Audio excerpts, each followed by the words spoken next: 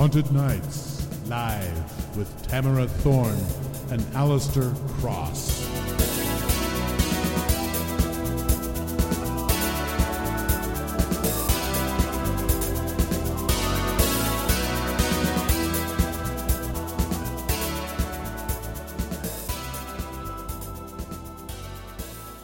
Good evening, everyone, and welcome to Haunted Nights Live. This is Alistair Cross, and I am here with my co-host, Tamara Thorne. This is a broadcast of the Authors on the Air Global Radio Network. If you're listening online, please click the follow button. For more information on the show, you can visit Authors on the Air on Facebook, Twitter, and at authorsontheair.com.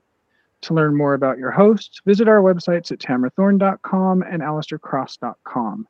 You can also give our Haunted Nights Live page a like on Facebook or visit our mutual blog at thornandcross.wordpress.com. If you tweet, our Twitter handle is at thorncross. We'd like to give a very big special thank you to W.J. Pierce for creating and performing our music. This is a copyrighted trademark podcast owned solely by the Authors on the Air Global Radio Network. Tonight we have a guest that we are super excited to have. I am going to read his bio, and then we're going to talk a little bit about his upcoming book. Christopher Moore is the author of 15 novels, including the international bestsellers Lamb, A Dirty Job, and You Suck. His latest novel, Secondhand Souls, will be released in August 2015. Chris was born in Toledo, Ohio, and grew up in Mansfield, Ohio. His father was a highway patrolman, and his mother sold major appliances at a department store. He attended Ohio State University and Brooks Institute of Photography in Santa Barbara. He moved to California when he was 19 and lived on the Central Coast until 2003, when he moved to Hawaii. Before publishing his first novel, Practical Demon Keeping, in 1992, he worked as a roofer, a grocery clerk, a hotel night auditor, an insurance broker, a waiter, a photographer, and a rock and roll DJ. Chris has drawn on all these work experiences to create the characters in his books. And when he's not writing, he enjoys ocean kayaking, scuba diving, photography, and painting with acrylics and oils. He lives in San Francisco. Now here is my co-host, Tamara Thorne, who is going to tell you a little bit about his new book, Secondhand Souls. Yeah, Secondhand Souls is a sequel to A Dirty Job, which was a great book about death. The funniest book about death I've ever read, in fact, until now. And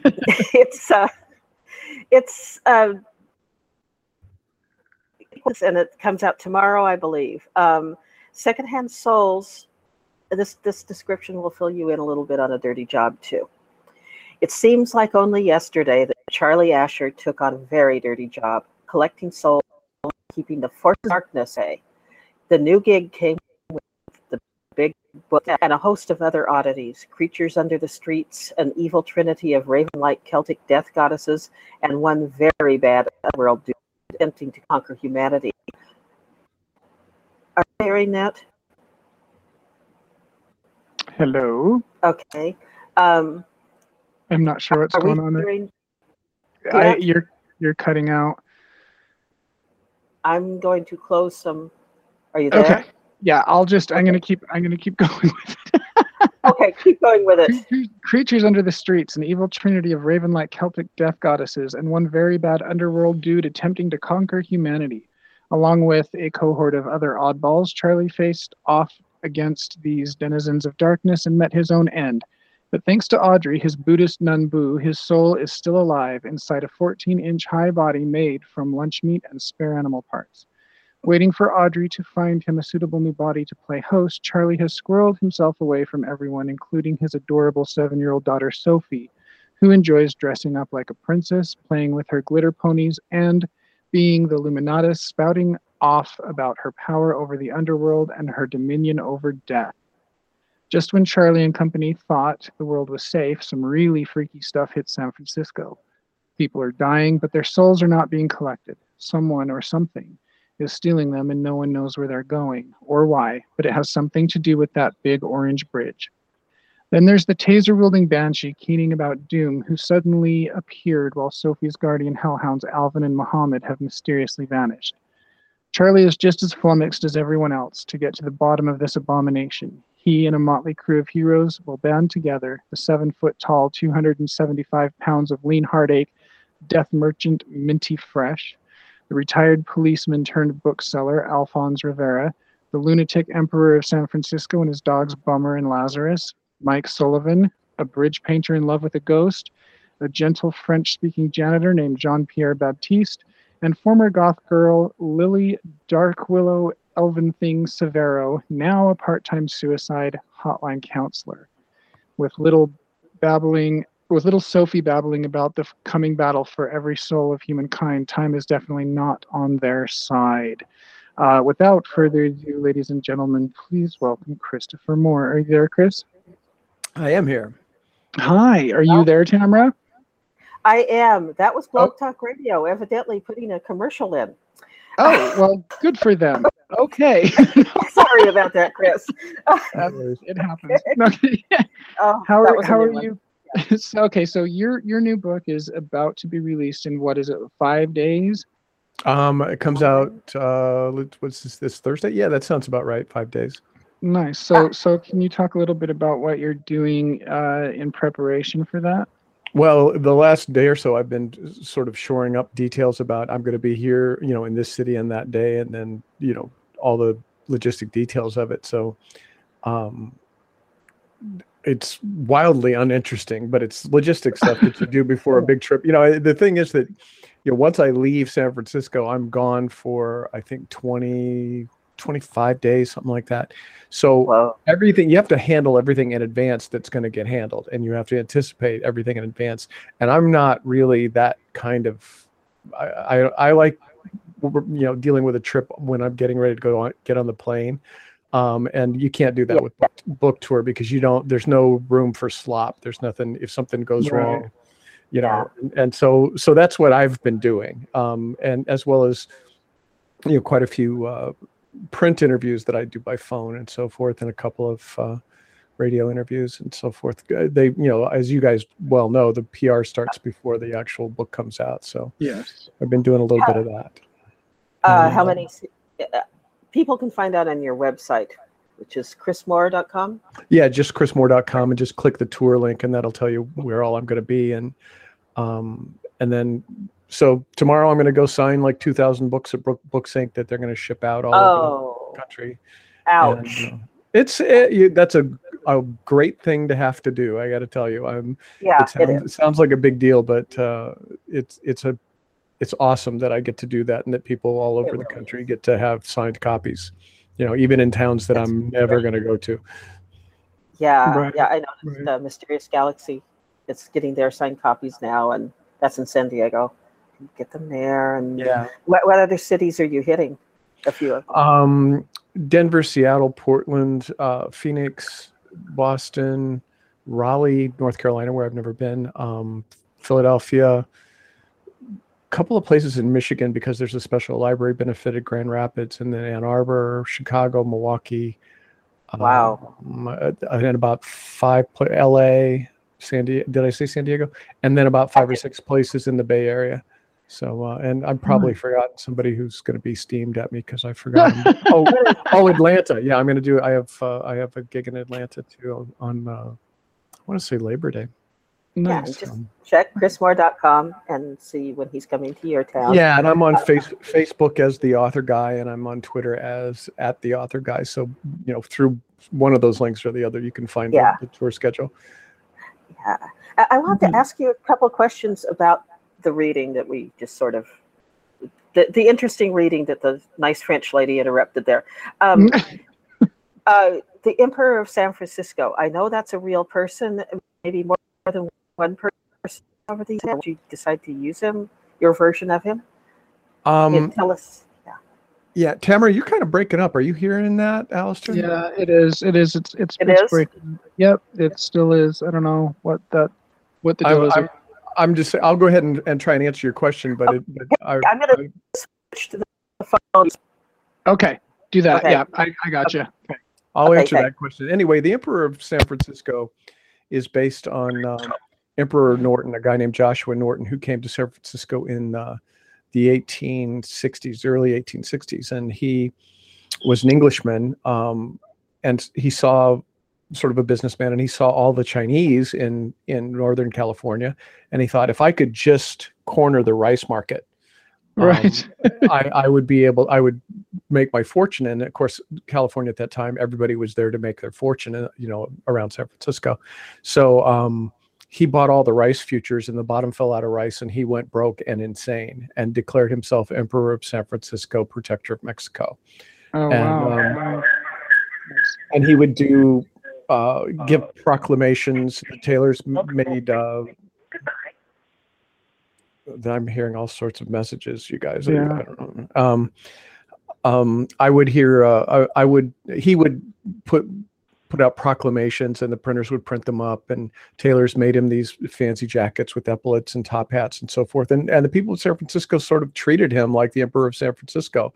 So I was doing my first book set in San Francisco, which I wrote back in '94, I think, called Bloodsucking Fiends.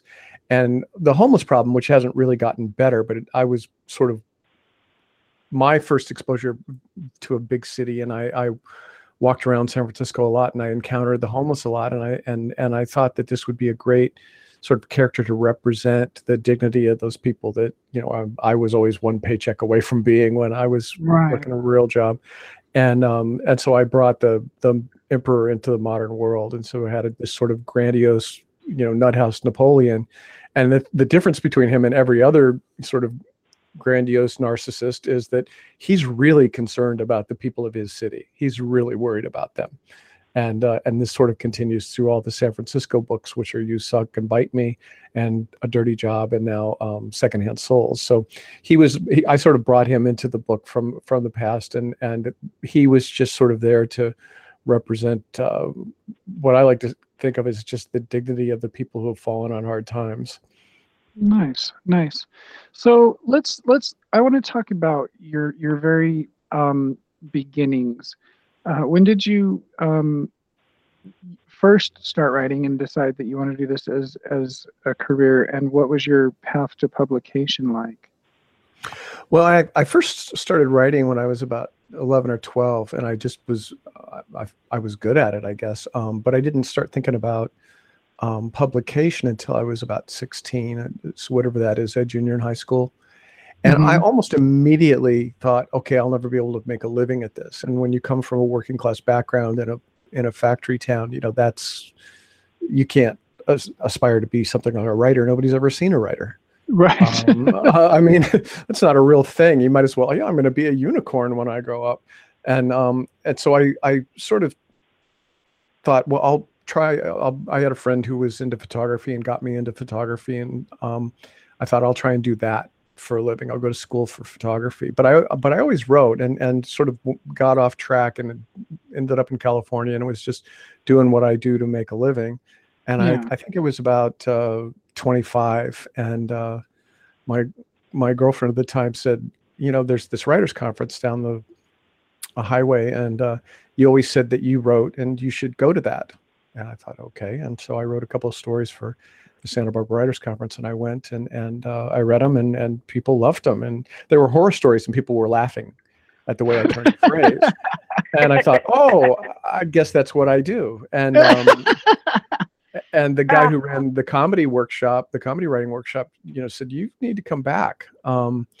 Guy named Ian Bernard, who had been one of the writers on Laugh-In, the head musical writer on there too. So anyway, that I sort of started to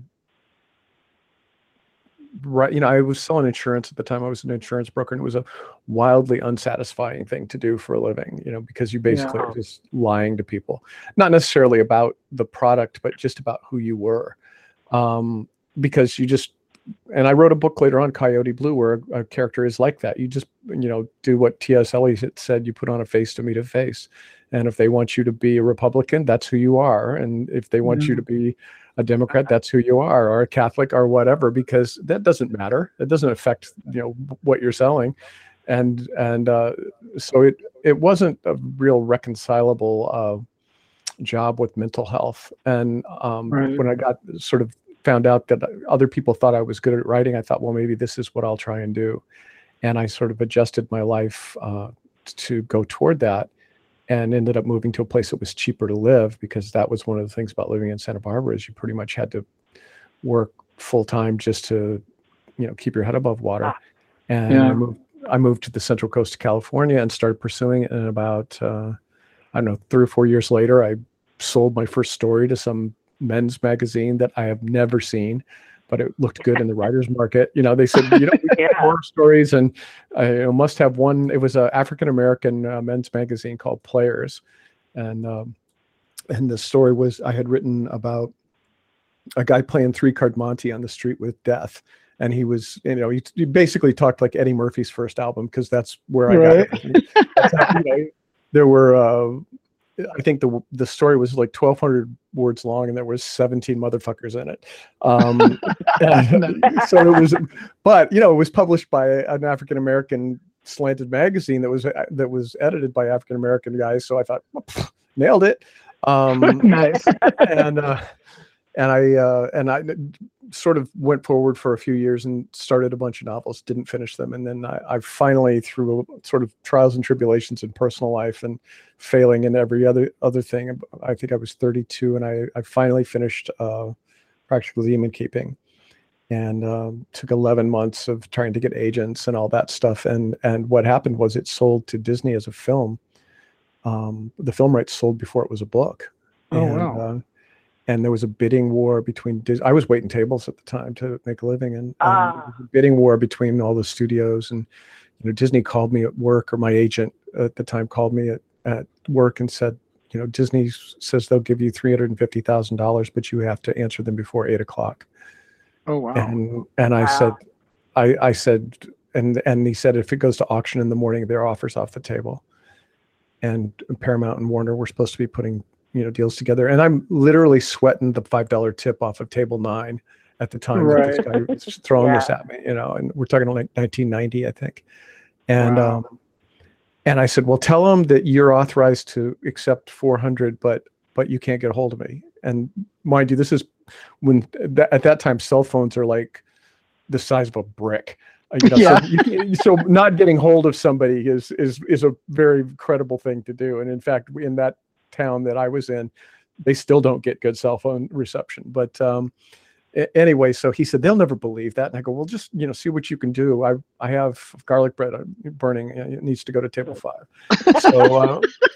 So I hung up on him, and he calls back about a half an hour later, and he goes, well, we closed at $400,000. I go, what'd you tell him? And he said, I told him that I was authorized to close at 400, but I couldn't get hold of you. And I go, what am I paying you for? 'Cause I'm the amateur, and meanwhile, all the drunks in the bar, the restaurant I'm working in are going, you need to get into real estate, and it was just, and I was so scattered. I just took my apron off and put it over my bus girl's head, and I went, you're now a wait person.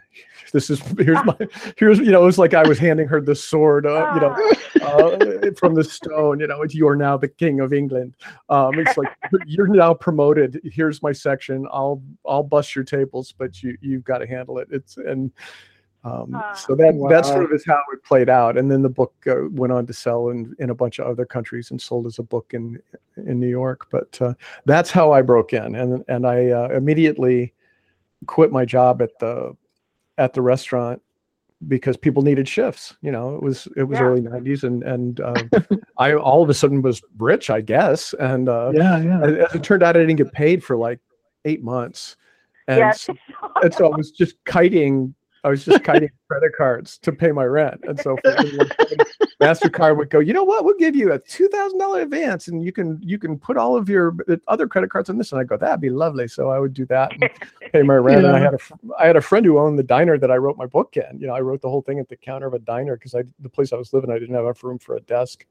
I was living in a friend's basement. So he would give me grilled ham and cheese sandwiches on credit. So I had this huge grilled ham and cheese tab that I didn't have to pay until the money from the book came. And the same guy gave me the computer I actually put the manuscript in, because I wrote the book on like legal pads, all 475 pages of handwritten legal pads before I ever put it in a computer, and I couldn't afford Wow. a PC at the time. So he said, "I've got this one, and you can just pay me for it when the book sells." So I did. Great. Yeah, so that was how I broke in, and then I wrote 14 more books, and here we are.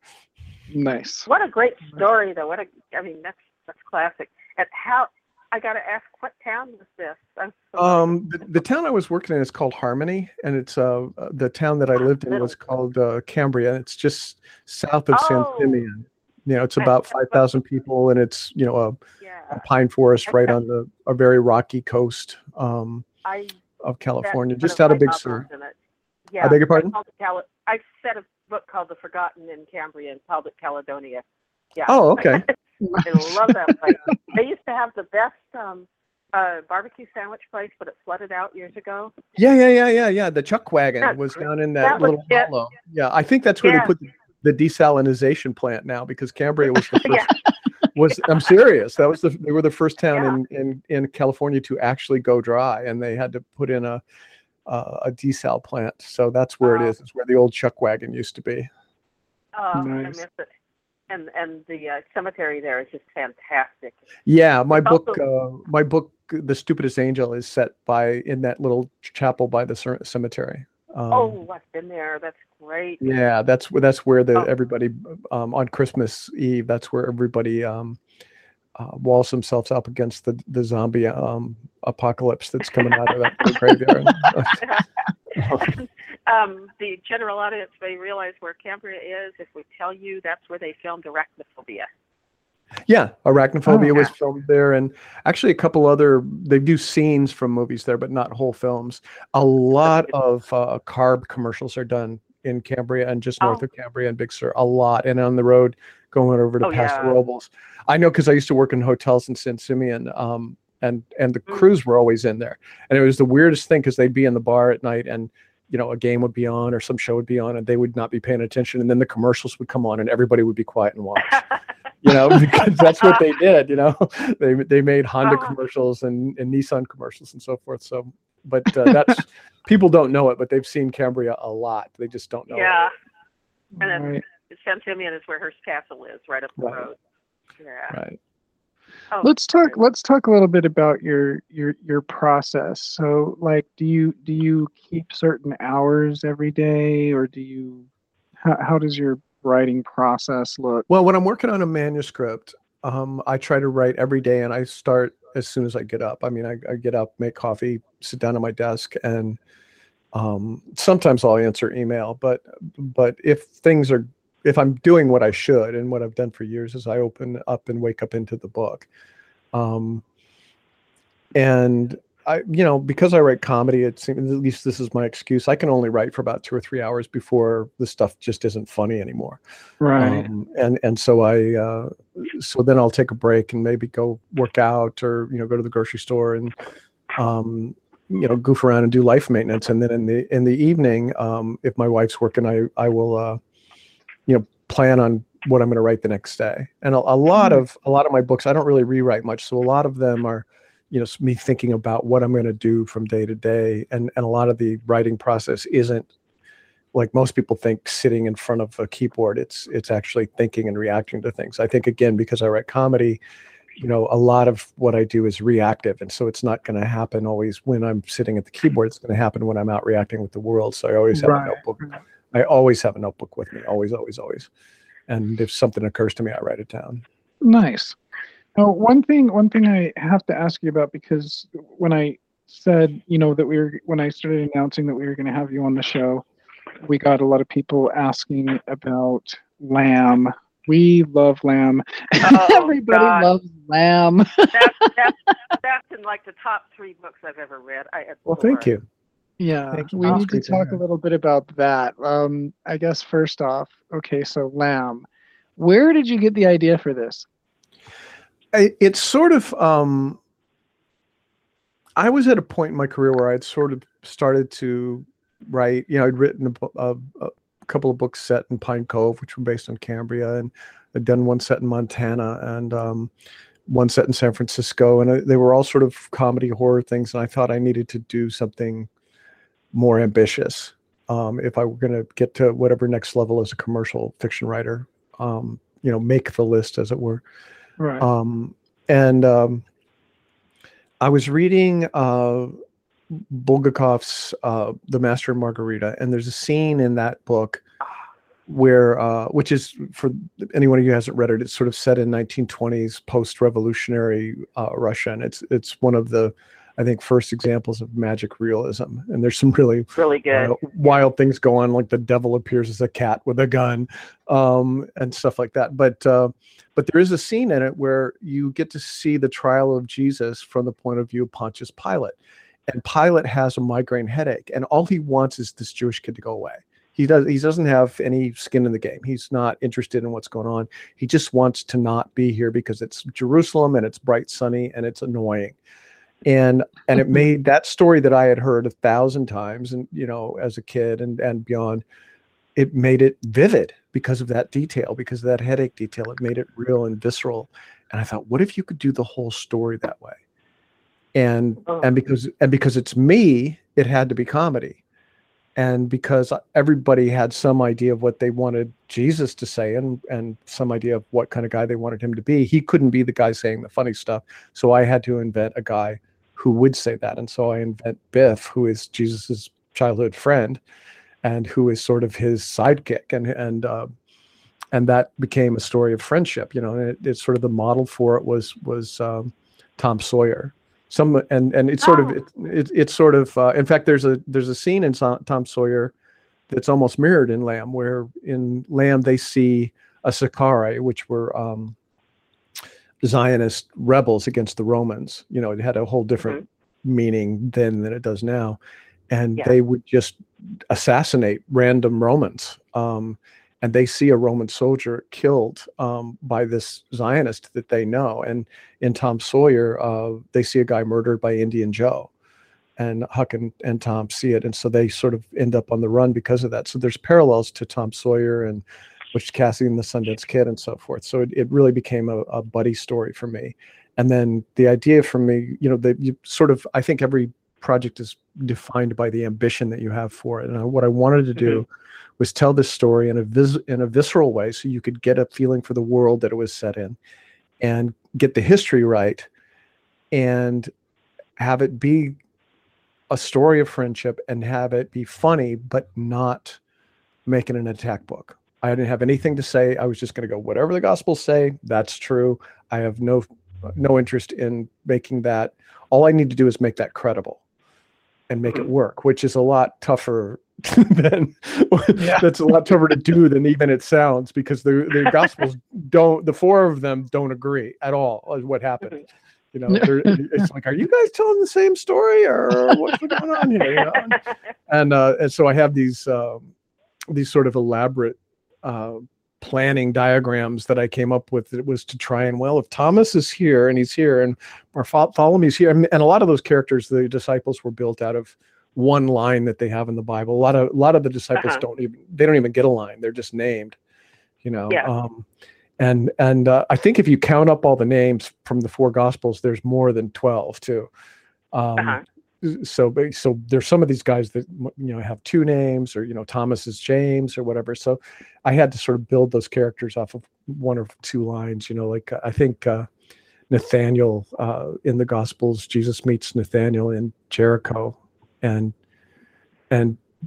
Jesus says that he's from Nazareth, and Nathaniel says, well, nothing good ever came from Nazareth. And then I don't know what happens, but in like the very next line, Nathaniel goes, "Oh, thou must be the true and the true and real Lord, the Son of God." And it's like, what? That was a bit of jump in credibility, So Nathaniel, his whole character he's just a simpleton, and they refer to Thomas as Thomas the Twin in the Gospels, and so I just made Thomas sort of have an imaginary friend that didn't go away when he grew up.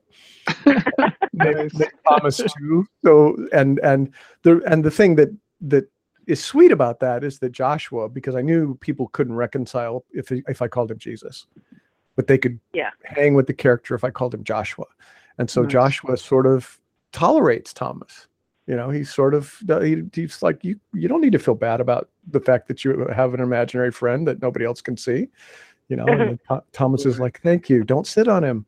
But so it was a big project, and it came out of that one moment with that Bulgakov book and saying, what if you did the whole thing like this? And then the rest of it is a backwards equation of going, how do you do that? Wow. You did a lot of research for this, didn't you? For Lamb. For that book I did. I read probably 100 different books on theology and history, and the internet wasn't really up and running at that point. No. We sort of had email and dial-up AOL, so there was no there was no just kind of Googling it and consolidating all the information. It was I'd have to find the books and order the books and get the books in and read the books and glean what I could out of them. And so I read like 100 books. I spent like 3 or 4 weeks in Israel looking at old stuff and old stuff.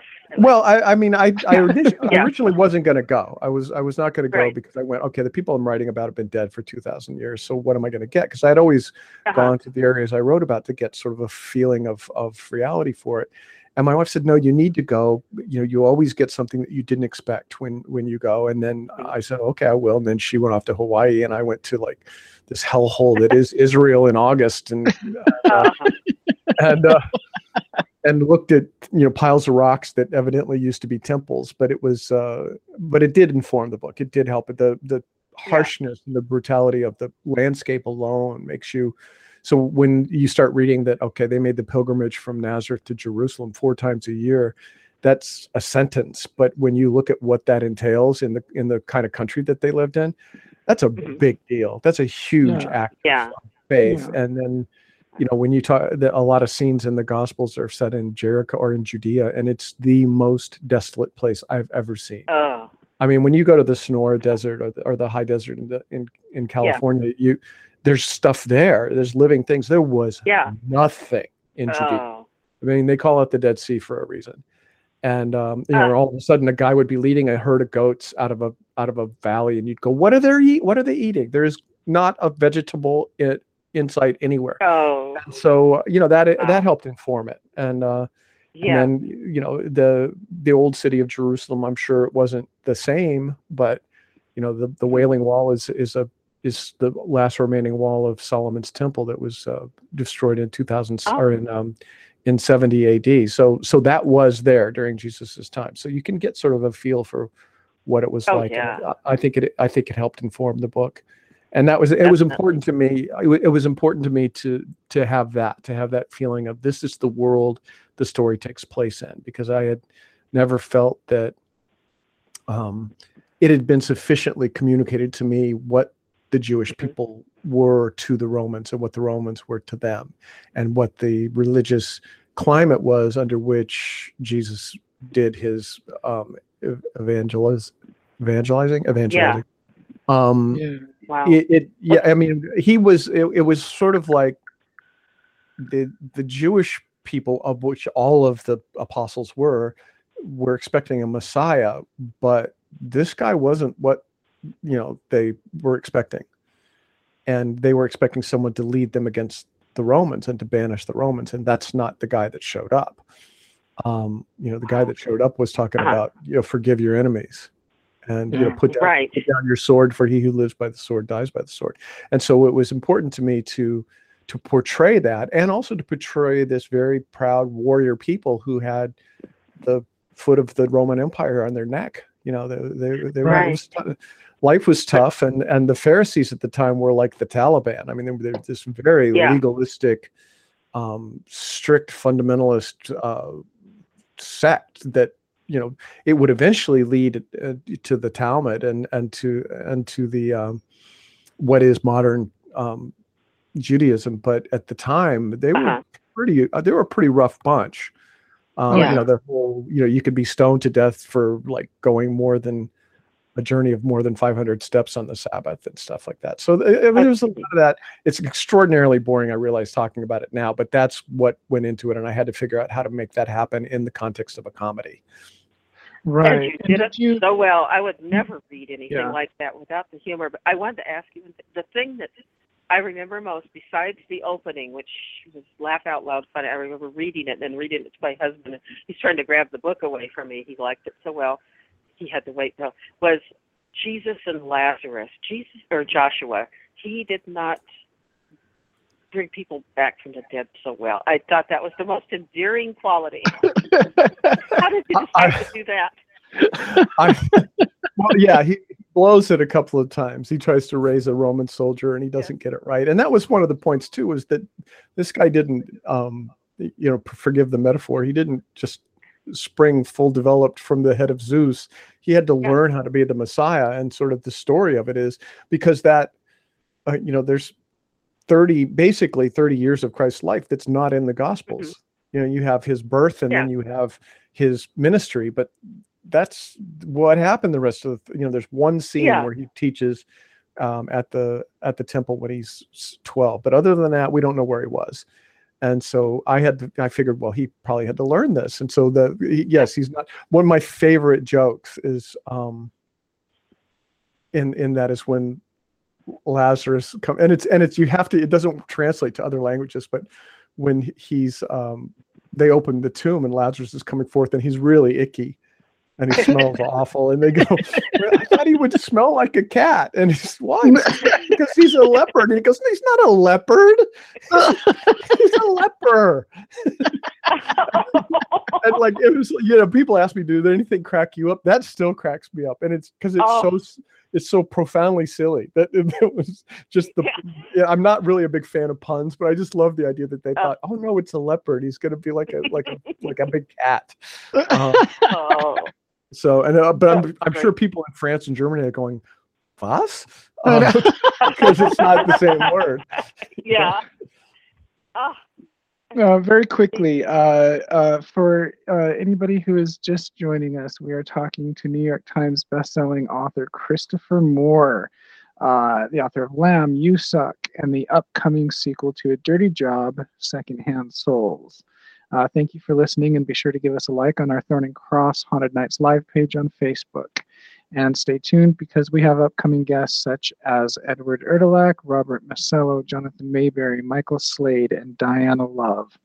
In other Thorn and Cross news, our haunted hotel novel, The Cliff House Haunting, is available now at Amazon, as well as the 8th installment of The Ghosts of Ravencrest, which is titled Spellbound. The Ghost of Ravencrest is a serialized Gothic novel in the vein of Dark Shadows and Rebecca, with new installments appearing about every 4 to 6 weeks. Lastly, my debut novel, A Vampire Tale titled The Crimson Corset, is currently available on Amazon. You can visit my website at alistaircross.com to learn more about it. And for more information about Tamara's work, her website is tamarathorn.com. Again, we are talking to Christopher Moore. And I'm curious now about what made you decide to do a sequel to A Dirty Job? Reader demand. Reader demand. Just so many. I think that book came out in 2006, and I've just had so many people that said, I want to see more of it. I want to see more of it. I want to see more of it. And I just reached a place where, and this often happens with my books, the settings of my books, is that I thought I don't have a specific place I want to go to learn about, and so I'll set a book in San Francisco, and it made sense to do the one that people had been asking for years. And that was sort of what made the decision, was just and a lot of my books in the past, I've put elements in them because I've always had a lot of back and forth with my readers, and I listen to them, so thus I have a giant Micronesian fruit bat in my Christmas book that takes place in the Central Coast of California, because people wanted more Roberto, and I didn't want to write a whole book about Micronesia, so I brought him to California. So, so that I've written by request before, and that was really why I did it. Nice, I was talking to Chelsea Quinn Yarbrough, our mutual friend, about the Lust Lizard of Melancholy Cove once, and she said, well, that's just the retelling of Steppenwolf. I remember saying, thank God, now I don't have to read Steppenwolf. That was a fun book. But is that true? No, Steppenwolf is Steppenwolf Okay. is ruined more people. That book messed me up for about 2 years when I was 16. No, The Listless Letter of Melancholy Cove was it came out of a completely different place. It came out of the fact that, as you guys know, and as Quinn knows, as an author, when you're not working on a book, you go out to lunch a lot because it's kind of what you can do. And so I would go out to lunch and all my friends would be putting a pill beside their glass of water or their beverage. And I'd go, what's that? And they go, oh, it's my antidepressant. And then at a rate of about one a month, someone would call me and go, oh my God, my life is falling apart. My relationship is shit. My career is awful. I hate it all. And I'm like, and I learned to ask this question: have you gone off your medication? And they go, yeah, I don't need it anymore. And it's like, well, and so a friend of mine was the diagnostician at a Atascadero State Hospital, and he was a gym friend. It was like a guy I only saw at the gym. And we were both on the Stairmaster one day, and I go, Roger, is there like a set of symptoms when you go off of antidepressants that one can look for? And he says, oh yeah, you have whatever sent you to SSRIs you'll probably get those symptoms worse. So if you went there because you were manic, or if you went there because you were depressed or whatever, then you'll have those symptoms. But plus, there's also a huge increase in libido because they suppress your libido. So not only will you be depressed, you'll be horny. And I was like, that would make an awesome book. What if you took a whole town and took them off? Because when you live in a little town like that, you realize that could happen. And it actually happened in reverse in a town in Washington. I think it was a place called Wenatchee, where this one psychiatrist had never really diagnosed anybody. He just put people on Prozac. And so the entire town was on Prozac. So I just created a scenario where the psychiatrist does the same thing, and then loses a patient because she doesn't really give them any therapy. She just gives them drugs. And so she takes everybody off of their antidepressants and puts them on placebos, which she can do because everybody gets their drugs at the same drugstore, which in a town like Cambria they do. So so that's something that was doable. And then I thought, well, and then what would happen? And say, well, of course, then there would be a sea monster named Steve who would. I love that. That's the logical. If you look it up in the DSM-4, that's what's the next symptom. Sea monster. And so so the idea that all these animals, being on this condition that resonated when they all were on low SSR inhibitors, would draw this ancient predator from the bottom of the sea, and he would come into town and start feeding on them. Seemed like, well, that'll be fun. But it had nothing to do with Steppenwolf. Was just a book I needed to recover from. I don't think it ever influenced anything I did, but which is not to say that it couldn't be argued, because that's, if you're in academics, that's definitely what you should do, is just make up shit that the, for sure. that the author, he was definitely influenced by this book he never read, but I did. I got that last week in a questionnaire, and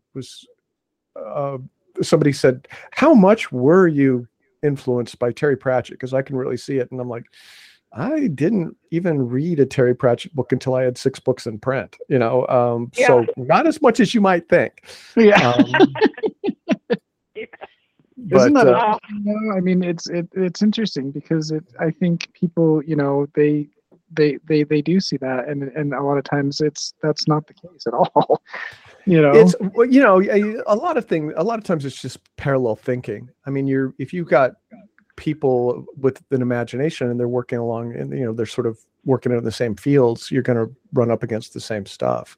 Sure. And so I can understand especially if you look at my Shakespeare-based books, I could see, because it's a bunch of English people being smartasses, which is what Terry's stuff is, So I could see where you might draw that conclusion, but it's just, it doesn't really have much to do with reality. I mean, Lamb had Monty Python jokes in it, where in fact, the first guy that Jesus brings back from the dead, he won't believe that he's dead.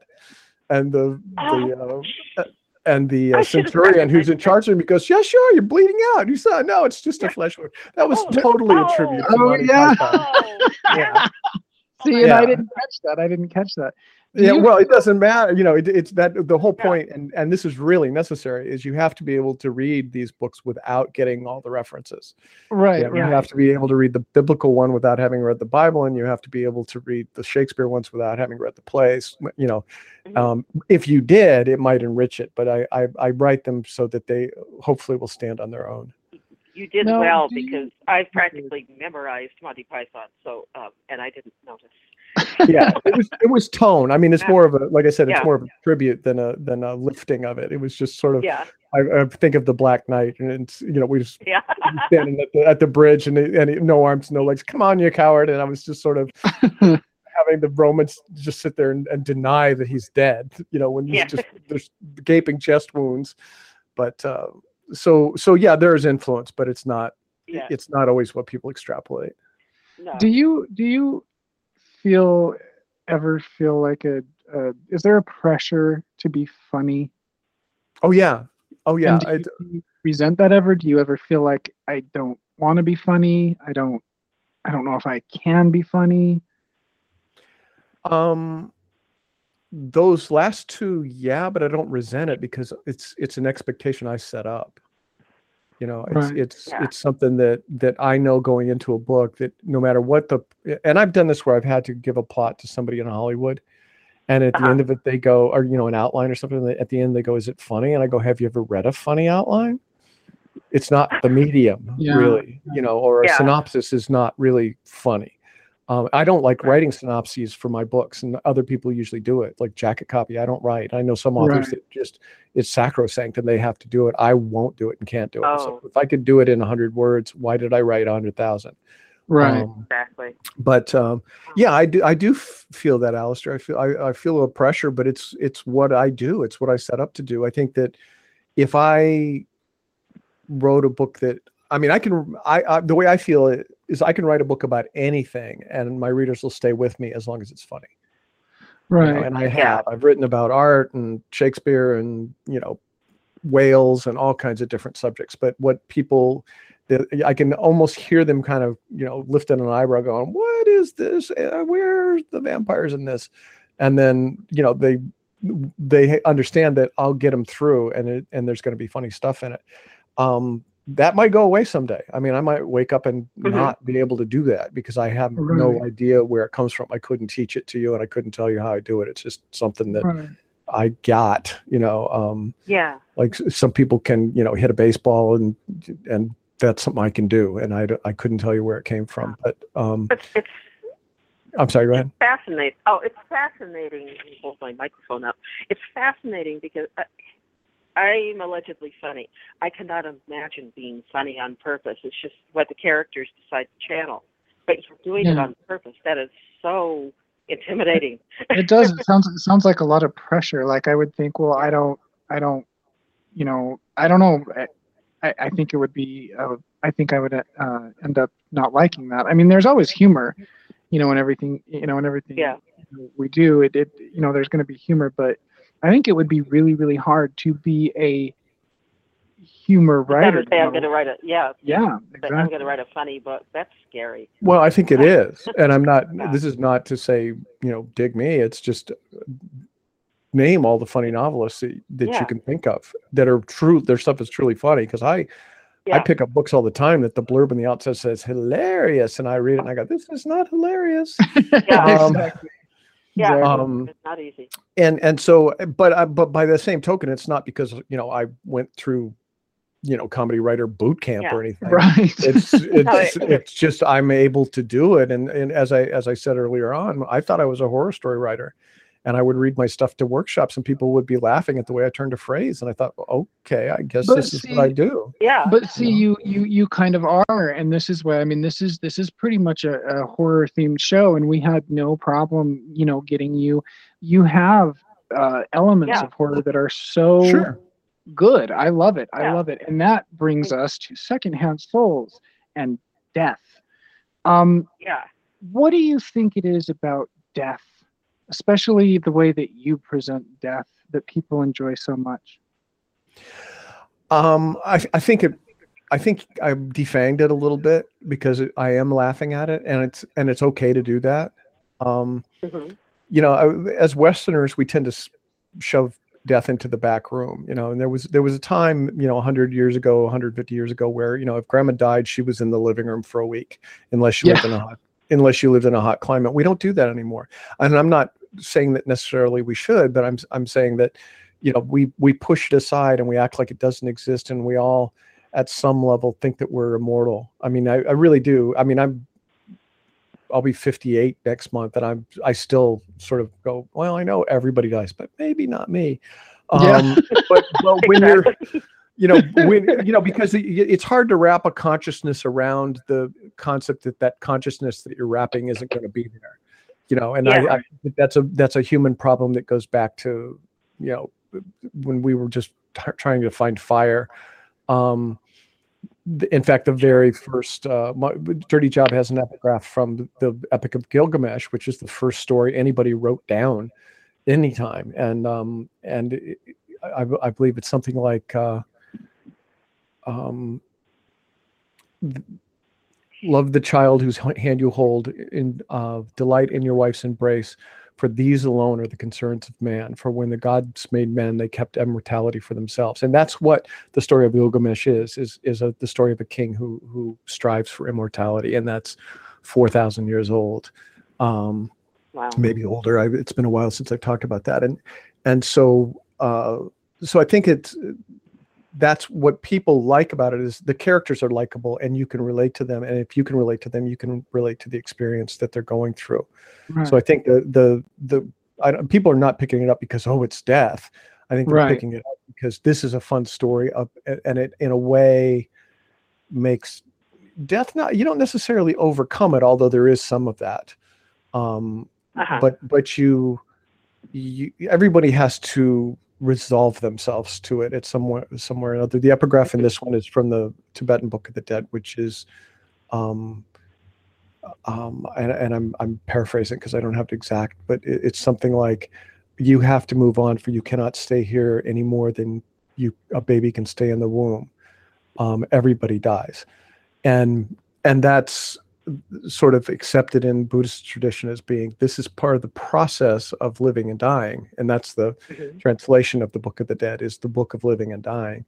And I think that these two books, they just acknowledge that in sort of a fun, goofy way, that, you know, I try to reveal of sort of not harmless, but just perspective on these different things. You know, we have, you know, in this book, Lily, who was sort of working with the counter at Charlie's secondhand shop in the first book, she's working as a suicide counselor, talking to people on the Golden Gate Bridge. And, you know, I just thought, well, that'll be fun because she's so dark, you know, and so she really treats it like a game in a way. And so I just sort of come at it in a different way. And I think it makes it a little less dark and a little less ominous and a little easier to accept, Alistair. You know, that's why I think people like it. I think, and you know, and the end of every question about why do people like it's because it's funny. You know? Right. Well, that's really, and if it wasn't funny, I don't know how many people would have. I know. Like it. To the envy of all our listeners, Tamara and I both received a copy of Secondhand Souls, and we have both read it and loved it. Excellent stuff. I highly recommend it, and it'll be out on August 25th. Yeah. And we're almost out of time. Yes. We're almost out of time, but I wanted to ask you about your character, Charlie Asher. If Charlie Asher had a theme song, what would it be? Oh man, I know, right? Yeah, that's let me catch you flat-footed. You know, the first thing that came to mind in a very sort of Rorschach way, the first thing that came to mind was "Ain't Misbehavin'."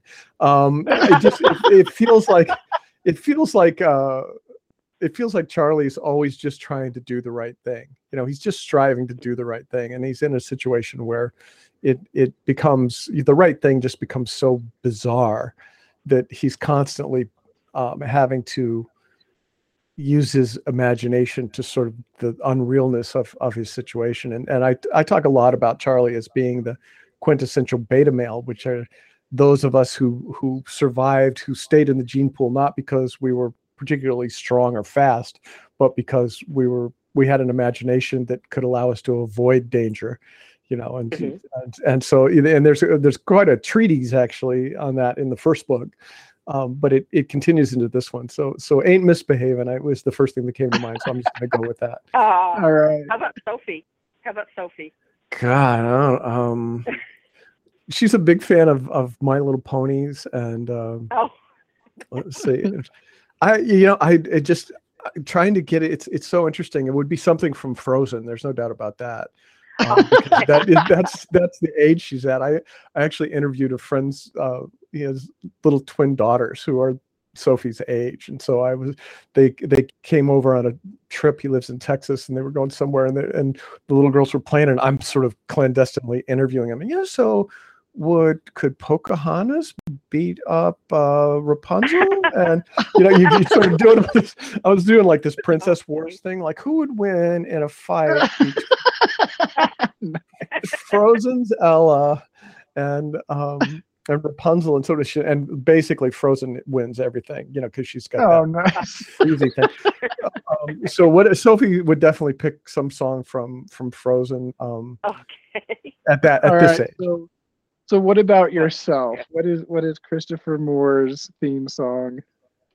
Oh God. We love doing this. I know. So mean.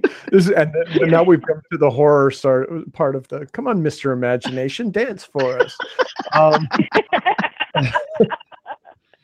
Okay, again, I'm just sort of doing quick word association. The first thing that came to mind was Springsteen's "Blinded by the Light." That I don't know why. I mean, when I go back, I go, there's not really anything that has to do with me and that, but you don't have to know why. Yeah, it just always.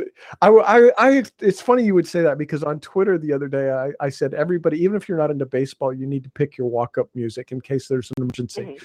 Like I know, right? The Dodgers go, dude, we don't have a second baseman. You need to bat. And it's like, what's your walk-up music? Because you just are walking down Melrose, and they come on. There's nobody to play second base. We need a batter in the third position. So anyway, I was just doing that as a goof, and then I said, okay, my walk-up music would be a Holly Jolly Christmas. But I just think that was the goofiest thing that I could think of.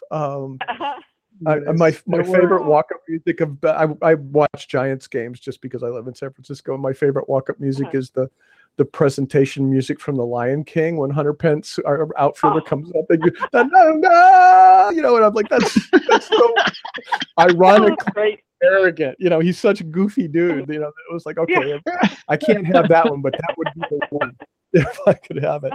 Nice. I picture you as a Tarkus. Carnival number 9. Welcome back, my friends, to the show. Well, I get that feeling when I sit down to write something, especially if it's hard and I'm just starting. Like when I started the Shakespeare book, I'm like, okay, I'm going to write King Lear as a comedy. Showtime! It's showtime. Exactly. So you're right. The Emerson, Lake and Palmer song is because that's that whole thing where I can't just bullshit about this anymore. I actually have to write page 1, and exactly. Here you go. And what's the one? Go ahead. I'm sorry. Oh no, go ahead. I was just going to say that come on and take a free ride. I feel that too as a writer. Oh, it's like, nice one. Just give me 4 or 5 pages, and then if you want to put it down, you go ahead. But just give me 4 or 5 pages. Answers. We got asked that, and I was totally in an interview we got asked that, and I was totally like, I don't know. Yeah, I understand. That's how bullies are made. Is that they were bullied when they were children, and then they become. You guys asked that. Exactly. That was horrible and awkward. Let's ask some other people that. Exactly. That's right. I had to go through it. Let's go be mean to another author we don't know. That'd be awesome. we had to go through it, but yeah. So Yeah. I want to say great. before we let you go, I want to say to you that you know, several years ago, you may not even remember. I contacted you. I had a different name and everything. It was before I was ever published, and I was just fascinated by writing, and I was fascinated by certain writers, and you were one of them. And I started a blog, and I found a way to contact you, and I asked you for an author interview on my blog, and you got back to me, and you said yes, and you did, and that was a really big deal to me. Oh, that was really cool. Good. I'm glad. That was I'm really glad, cool. glad to Yeah. do that for you.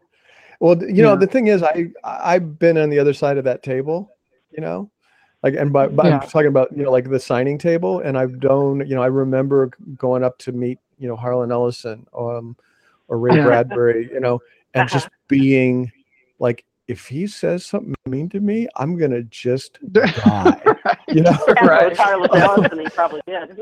And you know, just like, okay, did I just not breathe for an hour and a half?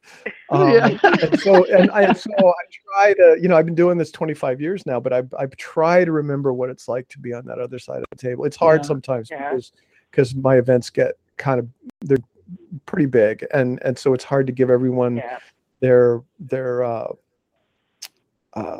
propers as a human being. You know, you get into a process and you've got people going, you gotta go faster, you gotta go faster, you gotta go faster. Yeah, exactly. But you know, online, if someone contacts me and they're earnest and I have time, I try to do that, and I'm glad it worked for you. You're very welcome. Yeah, it was very nice, and it was a really big deal. And of course, after that, I didn't have any problems getting anybody to do an interview for me. So it has been. I said you trolled him with me. It's like, no, exactly, it's exactly. Justin Hoffman's in the movie, and he is. Okay, I'll do it. I never Exactly. I never thought I was a big enough name to draw anybody else in, but you know, Oh, certainly you are. Not any sense of legitimacy anyway. It's like, really, that fuck stick did it? I don't think we were going to be involved in anything like that. No, not at all.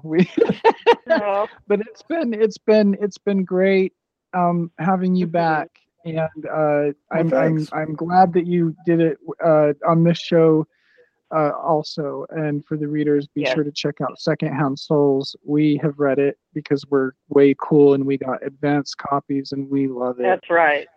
Yeah. Yes. We've And read it go anyway. We read the shit out of it, and you can't get one. did. Oh yeah. And so go to is it chrismore.com to learn more. chrismore.com. Yeah, when I bought it, internet domains were really expensive. So a web using friend of mine said, "Do you want Christopher Moore? Do you want Chris Moore?" And I'm like, "Let's get the shortest one to type." And then and you know, then it was actually to me a fair amount of money to get them at that point. And if I, you know, obviously I would have thought of it in 1993, I would have gone, let's buy them all. But you know, so some other guy. Well, I'm glad you did because as you know, we've both realized recently we can't spell Christopher. In fact, every time I've ever emailed you, I've called you. Every time I've ever emailed you, I've called you Christopher. And then earlier today we were writing something, and Tamara's like, I can't spell Christopher. And I'm like, I know, right? What is it? Yeah. Well, I tell people, they go, "Do you go by Chris or Christopher?" And I go, "Introduce me as Christopher and refer to me as Chris." It's just easier that way. But if it makes you feel any better, I don't know how to spell either one of your names either. The guy that did the cover for Sacre Bleu, the illustration is named Alistair. Give me a second, I'll think of it. It's just kind of gone out the window as I started to say it. But Alistair Fell, which just sounds like that dude should live in a castle, right? Right. Yeah. But he goes by Ali Fell. I didn't even know it was a guy until, you know, I went through.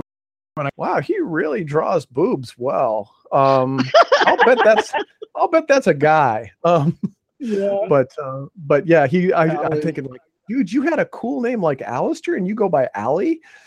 Yeah, I know, right? I don't want to be Ali or Al. Yeah, it's probably it's probably a spelling. I call him Alice. Yeah. Alice, there you go. Well, it's all Yeah, for you. only when he's bad. Oh, I'm going to No. from now on. Anyway. Well, and with If you call me Tamara, Alice, I will call you Tammy, and I'll call you Chrissy. Damn you. No, Yeah.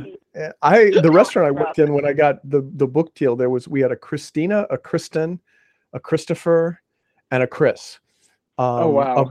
A girl Chris, and so it was. Yeah, there was a lot of now you must always be Christopher, and then Chris is our boss, the girl, and Chris, yeah. So it was a small place, and if you guys have ever worked at a restaurant, it's the sort of you don't have time to go, and I mean you.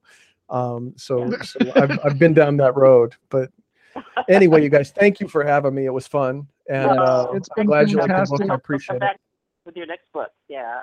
Yes, All right. we will be contacting you when you have something else coming out, because we would love to have you back. It has been We would. fantastic. Thank you for being our guest. Thank you Yes. everybody for listening. Until next week, we wish you haunted nights. And sweet screams. Thank you for listening.